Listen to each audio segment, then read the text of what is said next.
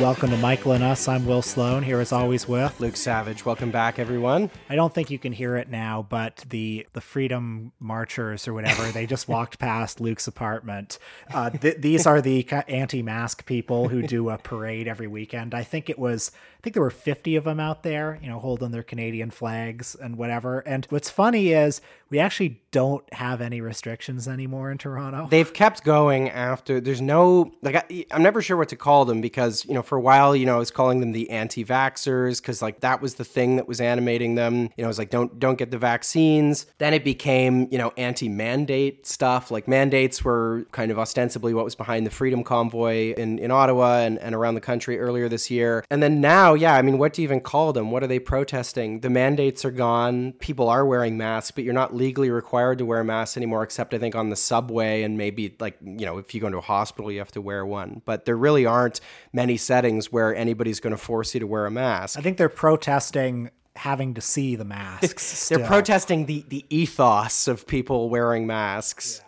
Well, I do think one possible explanation for this, and this came to mind as well for me a few weeks ago when I was watching where the cops moved in and evicted them from downtown Ottawa. I spent this weekend where I was just glued to all these right-wing streams where they were in the protest as the cops were moving in. And what was so clear, and I think I talked about this on a Patreon episode a while ago, what was so clear about this is one of the needs this is, fulfilling for these people, quite apart from any of the, political demands they ostensibly have, is just community. Yeah. This march has been going by my apartment or some version of it for the better part of 2 years now, right? And it's gotten bigger, it's gotten smaller, it got bigger again. The size of it has actually kind of defied expectations. Sometimes when there's been a loosening of restrictions, you think, well, surely that's going to kind of dilute the, fervor of this a little bit, and then it doesn't at all. But you see it enough times and you start to, you recognize the characters, you recognize the signs, there's the guy with the Trump one flag, there's an InfoWars guy, there's a whole bunch of stuff. Incidentally, especially funny for downtown Toronto, there's also a guy that has a Let's Go Brandon one, which I like. We are in Canada, folks. Don't know if you know that. But, you start to recognize the signs and you realize okay, so this is the same people and this is their Saturday field trip. This is their little outing and this is them getting to hang out with their friends. I guess it's possible to feel more positively about it when you frame it that way. I didn't mean it in a positive light. I just meant in trying to explain or account for their very minimal restrictions, why the hell are these people still out there? I think partly what you just said is right. And they're protesting the fact that they have to see masks and the fact that there's kind of any restrictions at all, or that there's kind of still, they're being reminded of COVID. I think there's also a triggering the libs kind of element. They like to walk down the street and just annoy people and honk and be disruptive. But I think this community explanation really is part of the story as well. It's they've been doing this for 2 years and who knows, maybe they'll do it for 2 more years. So just off the top on another subject, I want to riff a little bit on something I saw on Twitter, which is where I get all my news. But Vulture, the beloved media organization, is giving its Twitter account this week over to discussion of erotic thrillers. This has been sparked by the new Ben Affleck movie Deep Water, which is a sort of return to the erotic thriller genre, which once ruled cinema screens 20 years ago. Sir, what's an example of from this golden age of erotic thrillers 20 years ago? What's an example of a film like that? Basic Instinct is a quintessential erotic thriller. And this one is by Adrian Lyne, who's one of the masters of the form. He directed Fatal Attraction, Indecent Proposal, 9.5 Weeks, Unfaithful, and this is the new movie. But anyway, I'm not here to talk about Deep Water, which I watched, and it's perfectly mediocre. They gave over their Twitter account to their film critic, who sort of considers themselves an expert in erotic thrillers. And as part of a tweet thread, they wrote, basically, only absolute perverts like myself should be writing about erotic thrillers. I can tell that too many critics out there don't know how to fuck. First of all, I'm sure that's true. But secondly, something about that tweet really rubs me the wrong way, because I actually think this person is stealing pervert valor. You can't just go out there and say, well, I can write about erotic thrillers because I know how to have sex. It sounds like very typical sort of media gatekeeping, but just about something that you wouldn't normally think somebody would want to gatekeep around. It's this is my beat and you people can't step into this. This is my beat because I have sex, unlike you. I've seen Basic Instinct. I've done sex. I know multiple of the positions. I've had more than one partner. And I just want to hear, if you're identifying yourself as an absolute pervert, I actually want to hear, like, what are the perversions? I want a list. Give me a list of the perversions, because I think many of the non-sex having film critics that they identify are probably just as perverted deep down. So sorry, this is like a person whose thing is like, I'm a pervert, and then the evidence is like they like mainstream like movies that are in cinemas that people go see. Yeah, movies like Deep Water, which has like one which has Ben Affleck has in it. one scene of nudity. And also, they presumably they know how to do the sex. I mean, so that's the other thing. This is just like a thing that nobody has ever done. It's an elite skill, having sex. This is just like that thing from sort of 10 years ago where, when sort of, I don't know, whatever you're going to call it, like nerd culture, broadly speaking, went mainstream and we're just living in, that's the whole of culture. And, people would be like, yeah, I'm a little bit strange. I'm a little bit out there. I'm a little bit, I'm into kind of fringe stuff. I like The Walking Dead and The Dark Knight. I'm really into that. I also think just sex nerd behavior in general, sex nerd rhetoric, being I'm into sex. I think that needs to be outlawed. This is where my belief in free speech reaches its limit. I don't think this is a subject that anyone should claim any special ownership over.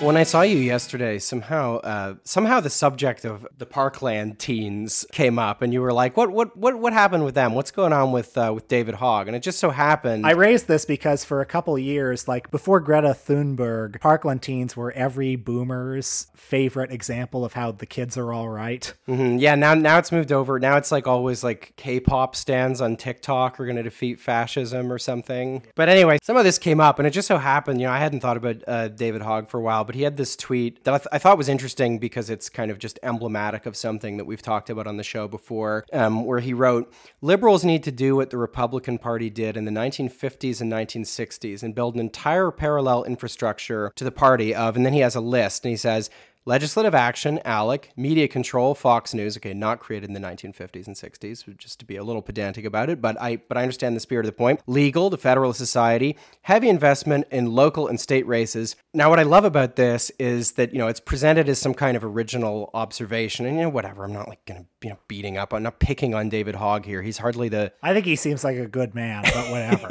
he's hardly the... I think his heart is in the right place. But he's hardly the first person to like make, everybody makes this argument. There's a million versions of this argument, and I feel like I've been hearing them for 25 years. Well, during the Bush era, it was like, why don't we have our own, Death Star? Like, why don't we have Fox News? Rush Limbaugh was like the perfect example. Everyone used to say, "Oh, how come we can't get a liberal on the airwaves?" There were so many truckers out there who were just listening to this guy for hours a day. Yeah, but what if they were listening to Al Franken instead? Yeah, and so this is the thing. It's like this public domain observation that, well, why don't liberals have a good media ecosystem? What about a Fox News for the left, folks? Yeah, it's been prevalent because it is constantly being tried and is failing. Because it sucks. Because when Air America was put on the air, it was not as good as Rush Limbaugh's show. Rush Limbaugh, more entertaining. Smarter, I'm going to say. Probably smarter than most of the people who were on Air America. Certainly better at his job. But there is, I'm glad you brought up both Limbaugh and Air America, because I think there's, so there's a couple obvious problems with this observation Hogg and a million other people have made. One is that, there are liberal equivalents to these things, right? This parallel infrastructure he's talking about already exists. There's, there is a whole liberal infrastructure. Also, liberalism is still very much like the dominant force in the culture in a big way. Yeah, Ben Shapiro is creating a Daily Wire for kids simply because he's doing this version of that observation from the other side. Yeah, speaking of which, the right-wing equivalent of this is like, liberals are winning. We need a conservative Disney. We need a Disney for the right. You know? It's like there's a Frozen gap. We need a right-wing version of Frozen, which incidentally, Jordan Peterson likes Frozen. I thought Frozen makes Jordan Peterson cry. One of the many things that makes him cry. Interesting. By the way, do you remember? Oh, you wouldn't remember, but when the Beauty and the Beast remake came out a few years ago, the one with Emma Watson, it was being trumpeted that it was the first Disney movie that had an LGBTQ character in it. Did they make the French candle? Well, I mean, implicitly, yes, but no, it was LeFou, the character who's LeFou? He's Gaston's sidekick, played by Josh Gad in that movie. And the evidence that he was queer was that in the dance scene at the end, there was 3 seconds where he danced with a man. And that was the heroic, triumphant first instance of LGBTQ representation in a Disney movie. And what's sad about it is that really did trigger these right-wing people. I mean, they really are upset about that. Doesn't that just sum up how, like, the sort of market-driven culture war works? Whereas, like, there's this extremely tepid concession made, this thing that you could easily miss watching the movie, to representation. Like, they're not even really committing to it. But then the right is just absolutely incensed about it. And then that's like the next 5 years of politics for them is complaining about Disney. Meanwhile, Disney is funneling money to all the candidates like Ron DeSantis, who are creating these like genocidal bills to like end trans people forever.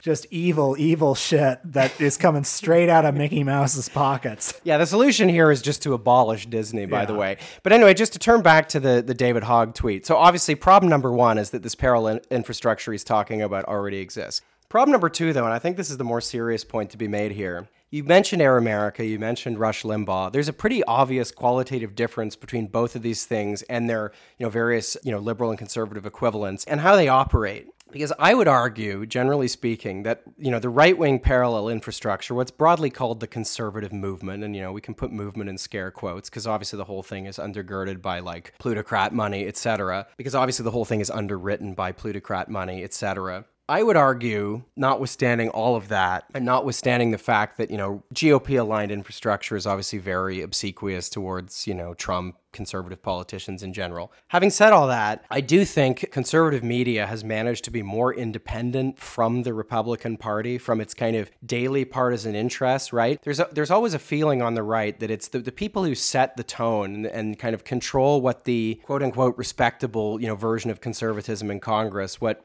they say and kind of what their daily rhetoric is. The people who set that agenda, it's the MAGA people, it's the chuds, it's the most lizard brain part of the base all the time that is just pulling the Republican Party further and further to the right, devouring whatever came before it, right? The Tea Party wave happened in 2010, and all these guys came in, like, Marco Rubio was part of that. And then a few years later, that's no longer enough, and the party's eating its own, and they're elevating Trump to destroy Rubio and cannibalize the previous version of conservatism that came before. Right-wing infrastructure is particularly good at doing this. Like, of course, the right has gatekeepers as well, right? You had with the National Review, you had the famous Never Trump issue where, 15 contributors all issued these, passionate denunciations of Donald Trump. Like, half of them, of course, since have declared their, unwavering fealty to God Emperor Trump. But guess what? All those attempts by, the right's, official kind of their respectability police, all of that failed. The base won. That's what Trump in 2015 and 2016 represented. He represented the pure, unrestrained id of the Republican Party base. He broke through all the guardrails and he succeeded because that's what the right-wing infrastructure is good at. That's what it's for. I can't remember what the name of the congressman, perhaps there were several, who had to go, who rubbed Rush Limbaugh the wrong way, right? They said something Rush Limbaugh didn't like. They said something bad about Rush Limbaugh, and they had to go on his show and, like, kiss his ass and apologize, right? Because that's how powerful Rush Limbaugh is. We'd love to see a Democrat do that to Michael Moore. Imagine Nancy Pelosi, like, going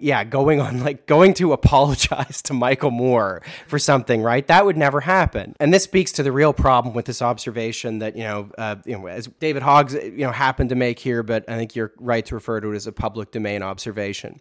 Democrats do have this infrastructure, but the point of it, generally speaking, most of the time, is not to promote a specific agenda, particular worldview or ideology. At the end of the day, what so much of this stuff is about is just getting people to vote for the Democratic Party. It is, vote blue no matter what kind of stuff. It is much more concerned with disciplining the Democratic base, with disciplining liberal voters, with managing their expectations. than it is pursuing a particular agenda, even though, broadly speaking, the sort of median liberal agenda, I would argue, is more popular and has a lot more popular buy-in than, the agenda that like the MAGA chuds are promoting. But I mean, who can forget, way back in the day, we had an episode way back in the day called Left of the Dial, where we watched this really fascinating documentary about the Air America project, the ill-fated Air America project. And I believe it was on the first day of that network, they had Ralph Nader on so that they could yell at him to the point where he hung up and blame him for George Bush. And then Michael Moore came on and apologized on air to Al Gore for supporting Nader in the previous election. Again, I don't know what the right-wing equivalent of that would be. But broadly speaking, I think you can say that there is a parallel liberal infrastructure, a democratic aligned media ecosystem, etc. And I don't want to be too heavy-handed here. Obviously, there are liberal outlets and stuff where people do good work. There is a kind of an activist space that's broadly speaking affiliated or aligned with the Democratic Party on voting rights, etc. But at the end of the day, when the chips are down, so much of this stuff is about managing the Democratic base. And unlike on the Republican side, it works, which is why Joe Biden is president and not Bernard Sanders of Vermont. The Russian disappeared. Invisible. This thing could park a couple of hundred warheads off Washington and New York. Stolen. He's defecting. The Russians know this, which is why they've been trying to sink him for the past 2 days. The hunt is on. Now you want us to help you hunt him down and kill him. Battle stations. Give the man a chance. From the director of Die Hard. Torpedo is an acquisition. From the best-selling novel by Tom Clancy. We sail into history. The Hunt for Red October. March 2nd. Well, our movie on this episode is another pick from our Superdelegate patron tier. That's right, we have 2 Superdelegate episodes this month because there was a, not unprecedented, another tie.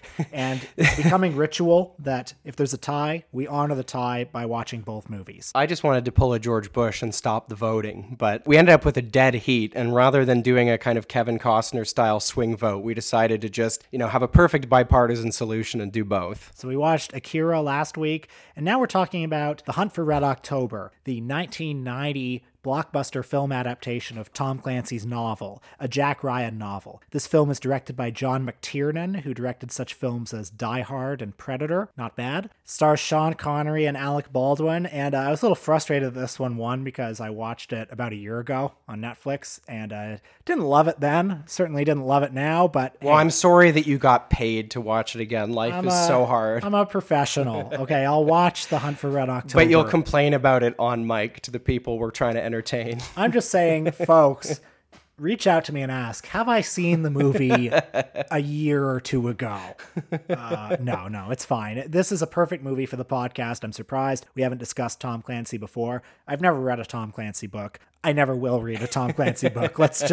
I feel confident in predicting that. I can see no scenario where I will ever read a Tom Clancy book. Well, I was going to say, this was especially fun for me, and I think I enjoyed watching the movie a little more than you did. But this was especially fun for me because my entire relationship with the Tom Clancy universe comes from gaming. And so, I know Tom Clancy because of fictional gaming worlds, set in countries called like Islamistan, where you have to, you're part of a special forces unit that's assisting some, local resistance group of very nebulously defined ideological allegiance, but they support the cause of freedom in some way. So you're there to help them, and you're there to topple the, whatever the bogeyman was that's like somehow simultaneously encoded as the USSR, even though it's the 1990s. It'll always be some like war on terror plot, but then, somehow it's like tied back to the Soviet Union or something. Somehow the evil Islamists are also like collectivists or something like that. That's how I know Tom Clancy. So it's fun to watch this because it is an adaptation of his first novel, his debut novel, which he sold for $5,000 to a small publisher in the early 1980s, and which was, a bestseller, a huge success. I think he was like an insurance salesman or something like that. So real American success story. Yeah, good for him. I mean, I have no other experience with the Jack Ryan universe. I've never seen any of the other movies.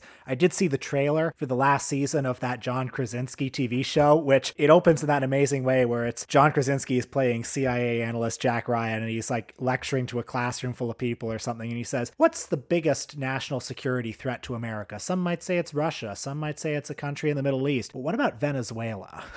And then the whole show becomes about like invading Venezuela for the American Empire. Yeah, I'm glad you brought this up because I was going to bring it up if you didn't, but it is so funny that like Office Jim plays the current iteration of the Jack Ryan character who, makes his film debut, is played by Alec Baldwin in The Hunt for Red October. And yeah, it's so funny that Office Jim talked in that 2018 interview about how he nerded out when he got into this CIA role. And he said, people should be saying thank you every day to this organization. Like he just thought the CIA was so fucking cool. What a loser. Anyway, The Hunt for Red October, I will describe the plot of the film. Sean Connery stars as the renegade Soviet submarine captain Ramius, commander of the Red October, a state-of-the-art submarine that cannot be detected by sonar. Finds itself in a very provocative situation. While at sea, he kills a political officer who has been placed on board. He delivers fake reports about the mission, and then he goes rogue. What is he up to? What is this Soviet officer Ramius up to? This isn't really a criticism of the movie, by the way, but I just love that all like Hollywood movies about either Nazi Germany or the Soviet Union from especially like 30 years ago all have just British guys playing them. It's so weird because they have Sam Neill is a Soviet guy. They have Sam Neill and Sean Connery like speaking Russian at times with subtitles, and then they just speak English with their normal like accents. I remember the Tom Cruise movie Valkyrie opens like Tom Cruise plays. Oh, we have to watch that for the pod sometime. Yeah, we should. Tom Cruise plays like a Nazi in that movie, and it opens with him speaking in German, and then it just fades into English language, which I kind of respected as an artistic choice, where it's just like, yes, acknowledging up front, it's ridiculous that he's speaking English, but just go with us on it. So now I really like this scene where this early scene where he kills this like political officer who's, the Kremlin's representative aboard the submarine. There's two things that are great about it. The first is that, the film wants to give us some ideology, right? It wants to show us, like, this is the enemy that we're fighting. So he's sort of saying, comrade, this boat belongs to the people of the Soviet Union or whatever. And so we're already supposed to resent this because, as Tom Clancy heads, as military fanatics, we're watching this and you're like, God damn it, show this jarhead some respect, folks. Support the troops, even if they're Russians. But then the film has to give us some ideology. So then they put a line in this guy's mouth right before Sean Connery kills him where he says something about how privacy is not a big concern in the Soviet Union, comrade. Sometimes privacy is bad for the collective good or something like that. And so, I can't be offended by this movie. One of the reasons I was able to enjoy it is because it's so right wing. It's just such a kind of reductive Cold War narrative. Like, let's just take it as axiomatic, just like when you play Call of Duty or something, that the politics are dumb as hell and just enjoy yourself. And that's what I did. Yeah, couldn't agree more, even though I didn't particularly enjoy the movie. I think the idea of getting offended at The Hunt for Red October in the year 2022 would be a little much. Anyway, Alec Baldwin plays Jack Ryan. He's a CIA analyst, a former Marine, and he's a family man, and he's been called upon to investigate. The U.S. government assumes that Sean Connery and the Red October are planning a nuclear strike, but Jack Ryan is unconvinced. He's studied Ramius. He's even met him once. At a packed government meeting, Jack Ryan explains that Ramius is actually Lithuanian by birth. So, he's not a true Russian. And because of his birth, he doesn't have ties to Soviet ideology. Yeah, Jack Ryan sort of figures this whole thing out. He's met him at some, state dinner in Leningrad that he's somehow attended or something. It's pretty implausible that he would be able to deduce all of this. It's like, oh yeah, he's from Lithuania, ergo he must be defecting. Like, that doesn't really make a lot of sense. Oh, not just that though. He's also a widower and he has no children, so he has no shame to bring upon his family if he does That's right. It totally follows just from those two very basic data points that somehow the CIA has gotten a hold of this clandestine information, which Soviet republic the guy was born in, and also the fact that he's a widower. But so somehow it follows from those two data points that this distinguished Russian officer who's like one of the Soviet Union's most distinguished naval commanders would defect. But this scene is also important because Jack Ryan explains this in this room full of all these generals and admirals and stuff, and of course they just have they're not playing 24-dimensional chess like him, so they're just like, oh, they must be coming, they're coming to attack us. The two possible scenarios are the Red October's out there. There's a whole bunch of the Soviet Navy. We're tracking them. They're following him underwater. So either the Soviets are attacking us, they're performing exercises, or he's a madman who's coming to nuke us and they're trying to stop him. Those are the possibilities. But Jack Ryan just on the spot kind of figures it out. And I think, that gets to kind of what the politics of this movie and kind of Tom Clancy are, which, like, of course, Tom Clancy wants to valorize the military, but especially he wants to valorize the CIA and intelligence. Like, this film is kind of an homage to, like, the American deep state. It's like, okay, we got the military, they're out there, they're protecting us, but there's actually, like, a higher power than that. And, the CIA is its name. They got eyes on the sky. That's right. And I think that's kind of what was on Office Jim's mind as well when he was nerding out about the CIA. His words, not mine. Is there a certain amount of rugged individualism in Tom Clancy as well? I mean, he believes in these institutions, but this is such a distinctly American story of, like, the one lone guy in the institution who can see through everything and really understands and has to get all the conservative thinkers on his side for his radical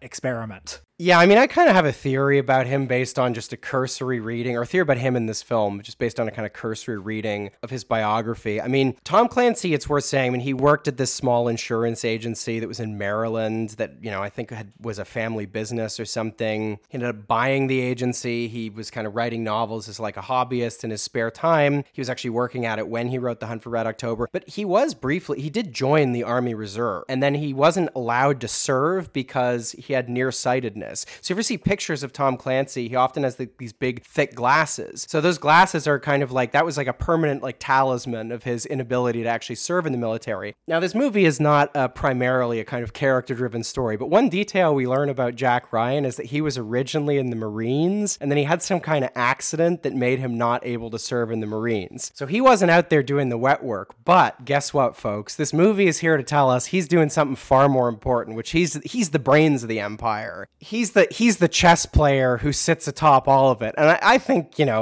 there may be a certain kind of wish fulfillment here. No disrespect to the late Mr. Tom Clancy. Well, okay, you've got the Army, the Navy, the military, and then above that you got the CIA, and then above that you've got novelists, and they're the real eyes in the sky. Novelists are the real troops. They're the ones who are actually figuring out, because they have the power of narrative. They have the imagination. They have the power of storytelling on their side, so they understand what the right story is. Anyway, that is my favorite scene of the movie where Jack Ryan is going on. I know Ramius General. He's nearly a legend in the submarine community. I liked that line. A legend in the submarine community. I wrote that down. I love the global submarine. They're doing like the global submarine conventions, SubCon. Then there's the midsection of the film. This is where I was kind of falling asleep. There's another ship in the plot, an American sub called the USS Dallas. It keeps watch of Soviet subs. There's a fair amount of the movie that's various efforts on the part of the sonar technician on the Dallas to track the Red October. Orders are made by U.S. Navy brass to sink the Red October, etc., etc. What ultimately matters is that Jack Ryan convinces the authorities that Ramius may actually be a Soviet defector and to make contact with Ramius to offer assistance. Jack Ryan has guessed correctly. A rescue sub is dispatched to the Red October. However, the Russians are not giving up without a fight. The Red October is attacked by a Russian ship. We find out that one of the Red October's crew is a secret Russian agent. He opens fire on the crew. And the agent, by the way, if it's the same one, is pretty amusingly called Putin, which I think is funny. Interesting. A lot of foresight on Tom Clancy's part. This is why he's an author and why authors outrank everyone. There's a suspenseful climax where the enemy ship blows itself up with its own torpedo. And then the big surprise towards the end, the big twist is that Ramius, that's Sean Connery, reveals that he was actually ordered to launch an unprovoked nuclear strike on the United States. Well, he wasn't ordered to, but the technology, the Typhoon class submarine is like it's designed for preemptive strikes. He knows what they're going to do with it. That's right. And so he decided, I can't let this happen. I have to defect right now. So this is why I love this movie. That's why I thought it was really funny. Is like Tom Clancy is so pro-military that he has to like the heroes of this movie is like the Soviet military high command. Like that's what's so funny. It's like, well, they may be on different sides, but they are brothers of the Shield. Well, basically Tom Clancy seems to be so pro-military that instead of, he could have centered kind of Russian dissidents or something like that. Instead, the guy who saves the world is just, the Soviet equivalent of like an American commander or something. And throughout the movie, there really is this idea that like military guys they're above politics. They have a kind of hard-headed realism that means we can trust them. Like they're the guardians of order, even apparently when they're the military for the other side that's like the great Satan that we're fighting against. There is one other very amusing dose of ideology in the movie, which is as Sean Connery and Sam Neill, who's one of his senior officers, possibly his first officer, as they're kind of getting to the point, towards the third act of the movie where they realize they might actually be able to, land in New England or something, Sam Neill starts thinking kind of wistfully about like what he's going to be able to do when they get there. And he's like, where will I live? And Sean Connery's like, oh, they'll probably let you live wherever you want. And he's like, really? Like they do that? And he's like, can you just go from state to state with no papers? And then he starts like, he has this whole fantasy where he's like, I'm going to see Montana. I'm going to spend the summer in the north and the winter in the south, and I'm just going to drive from state to state. And so, it's funny that more Americans don't do this, since they have the freedom. Why could it possibly be that they don't do this? That's the movie saying, like, this is the freedom this is what's at stake in the Cold War, is like your ability to drive from like Montana to the Dakotas without having to show your papers or whatever. This is what they're not allowed to do. You think you can do that from Lithuania, SSR, if you want to go over to St. Petersburg for the weekend? No, folks. There are a few other casting choices I want to note. Just for a little bit more housekeeping, there are a few other casting choices I think are funny. Fred Thompson, who's credited as Fred Dalton Thompson, future U.S. Senator and notably unsuccessful Republican candidate in, I think, 2008. He makes an appearance. Weirdly, if you're a fan of Star Trek The Next Generation, you will notice there are two little Easter eggs. One is that Gates McFadden, a.k.a. Dr. Beverly Crusher, appears very early in the movie as Jack Ryan's wife and then never appears again. So this could have been a breakthrough role for Gates McFadden, but apparently she filmed a whole bunch of other scenes and they just cut them from the movie. So Jack Ryan's wife's not really in the movie except for that one part. And then an even deeper cut, there's an American officer or something who's in the scene with Fred Thompson and appears later, who real heads will recognize as the guy who plays Dr. Moriarty in the holodeck version of Sherlock Holmes on Star Trek The Next Generation, who's one of these actors who just has a tremendous amount of gravitas such that he was able to make convincing a holodeck version of Dr. Moriarty on Star Trek The Next Generation. Anyway, I just wanted to mention that. There's no bigger point. Some fun casting in the movie. I was happy to see James Earl Jones, as always, as the friendly CIA guy. I read the Roger Ebert review of this movie because I'm always looking up Roger Ebert to see sort of what was the mainstream like critical take on a movie like this when it came out. And, he gave it 3.5 stars. He admired it very much on a technical level, was talking about how everything worked, all the beats worked. Nothing really about the ideology of the film. And I don't get the sense that when this movie came out, it was really greeted ideologically at all. And I just think that's interesting. I mean, when Jack Ryan stuff comes out now, there's all sorts of like ideological discourse on it. Well, maybe there's an optimistic reading of that insofar as it was true. I mean, Cold War ideology, you could say, was so ubiquitous that people didn't even really detect that as kind of an ideological thing. Although, of course, there is another sense in which the film did have an ideological reception, which was in many ways responsible for Tom Clancy's later career success. You may not know this, but Ronald Reagan actually praised The Hunt for Red October, the novel. And I just want to read here from an article that came out, I think, after Clancy died in 2013. A hat tip from the Gipper made Tom Clancy, who passed away Tuesday at the age of 66, a household name. He kind of became a big deal in Republican circles for a while, author Tevi Troy says of the late fiction writer. Troy has become an authority on presidents and their pop culture thanks to his new book, What Jefferson Read, Ike Watched, and Obama Tweeted. Yeah, I'll be picking that up for sure. During the Reagan administration, the Republican president was reluctant to portray himself as a big reader. Even though he had read a wide variety of books. He liked a good adventure story, this is Troy talking. He also liked to read nonfiction, and I know that Clancy book made a bit of a splash. Reagan received The Hunt for Red October as a gift and called Clancy's first published novel, My Kind of Yarn. From there, Clancy made a trip to the White House to meet with Reagan. The guy has a handshake like a lumberjack, Clancy said of the president. According to Luke Cannon's book, President Reagan, The Role of a Lifetime. Clancy went on to become a best-selling author and a millionaire, leaving behind his former life as an insurance salesman, and many of the books were turned into movies. The Reagan-Clancy connection continued when Reagan was gifted the teddy bear used for the final scene of The Hunt for Red October. The bear is not significant to the plot, by the way. I did register it. I'm not sure what the point was. In turn, the president gave the bear to his grandchild, Cameron. Cameron's father, Michael Reagan, revealed that his family possessed the toy in his book, The New Reagan Revolution. You know what I like about this is clearly like a sort of right-wing news site. I love the insight into like conservative nerd culture this is giving us, where it's like, you know that bear at the end of A Hunt for Red October? Well, Reagan actually got that as a gift, and then he gave it to someone else, and now it's in this person's possession. It's like, Reagan really respected Clancy, and the respect was totally requited. I mean, Clancy actually famously said that Reagan had a handshake like a lumberjack, and I believe it. I can't say I'm surprised that Ronald Reagan liked Tom Clancy, or even that the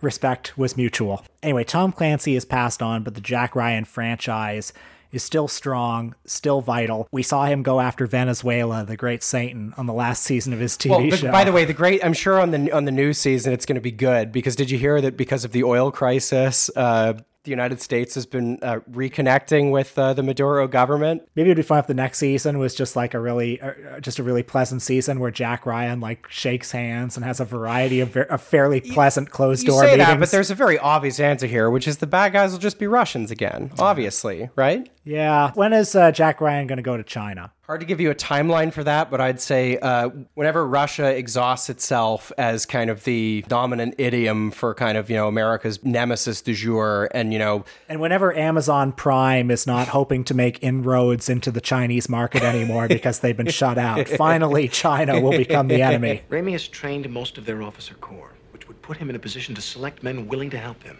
But he's not Russian. He's Lithuanian by birth, raised by his paternal grandfather, a fisherman. And he has no children. No ties to leave behind. And today is the first anniversary of his wife's death. Oh, come on.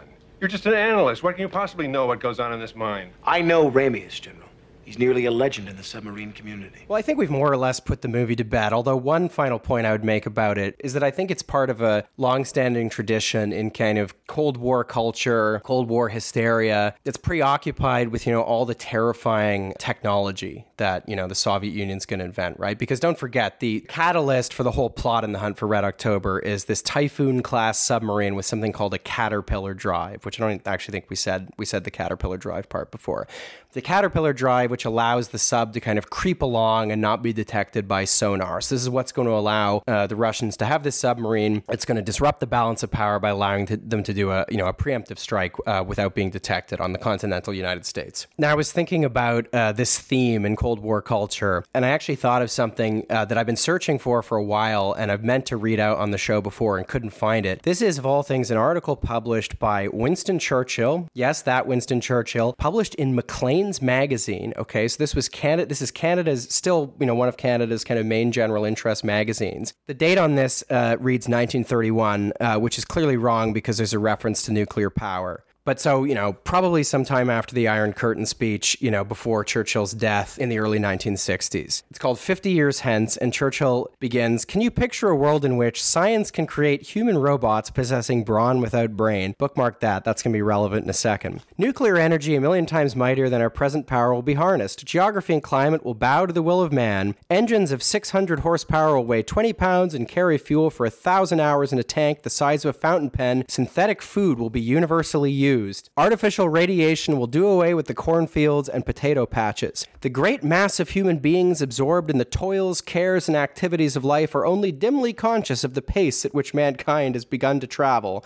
We look back 100 years and see that great changes have taken place. We look back 50 years and see the speed is constantly quickening. This present century has witnessed an enormous revolution in material things, in scientific appliances, in political institutions, in manners and customs." So there's a ton of throat clearing in this article. It's very long. There's a lot of sort of, future predictions that don't really, hold up. There's a whole bunch of stuff we can talk about, but not all of it's relevant to the movie. The part that I remembered is later on in the article where there's a subsection called Human Robots, a Possibility. Now, you might think that Churchill is excited about the prospect of human robots, but he's actually very worried about it. He writes, "A few years ago, London was surprised by a play called Possum's Universal Robots.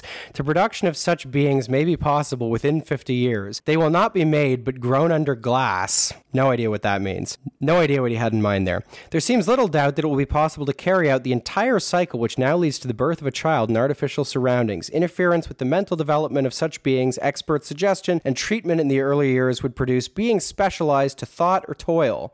He writes, "A being might be produced capable of tending a machine, but without other ambitions. Our minds recoil from such fearful eventualities, and the laws of a Christian civilization will prevent them. But might not lopsided creatures of this type fit in well with the communist doctrines of Russia? Might not the Union of Soviet Republics, armed with all the power of science, find it in harmony with all their aims to produce a race adapted to mechanical tasks and with no other idea but to obey the communist state? The present nature of man is tough and resilient. It casts up its sparks of genius in the darkest and most unexpected places. But robots could be made to fit the grisly theories of communism. There is nothing in the philosophy of communists to prevent their creation, and they have no religion." Anyway, so this is a running theme right throughout the Cold War is the Russians are developing, they're using the powers of collectivism to, develop some terrifying new piece of technology, which by the way is why your friendly neighborhood defense contractor needs even more subsidies from the United States federal government next year, and why we need enough warheads to destroy the entire planet 15 times over. Because the Soviets are developing communist robots, folks. Don't take it from me, this is Winston Churchill speaking. Anyway, moving on from the robots, just to conclude the Churchill thing, there's a section at the end, and it's kind of like the concluding section. It's just called Incompetent Democracy. And I love this because he writes, "It is indeed a descent almost to the ridiculous to contemplate the impact of the tremendous and terrifying discoveries which were approaching upon the structure of parliamentary institutions. How can we imagine the whole mass of the people being capable of deciding by votes at elections upon the right course to adopt amid these cataclysmic changes? Even now, the parliaments of every country have shown themselves quite inadequate to deal with the economic problems which dominate the affairs of every nation of the world. Before these problems, the claptrap of the hustings and the stunts of newspapers wither and vanish away." I'm sorry you lost the 1945 election, bro. "Democracy as a guide or motive to progress has long been known to be incompetent. None of the legislative assemblies of the great modern states represents in universal suffrage even a fraction of the strength or wisdom of the community. Great nations are no longer led by their ablest men or by those who know most about their immediate affairs or even by those who have a coherent doctrine.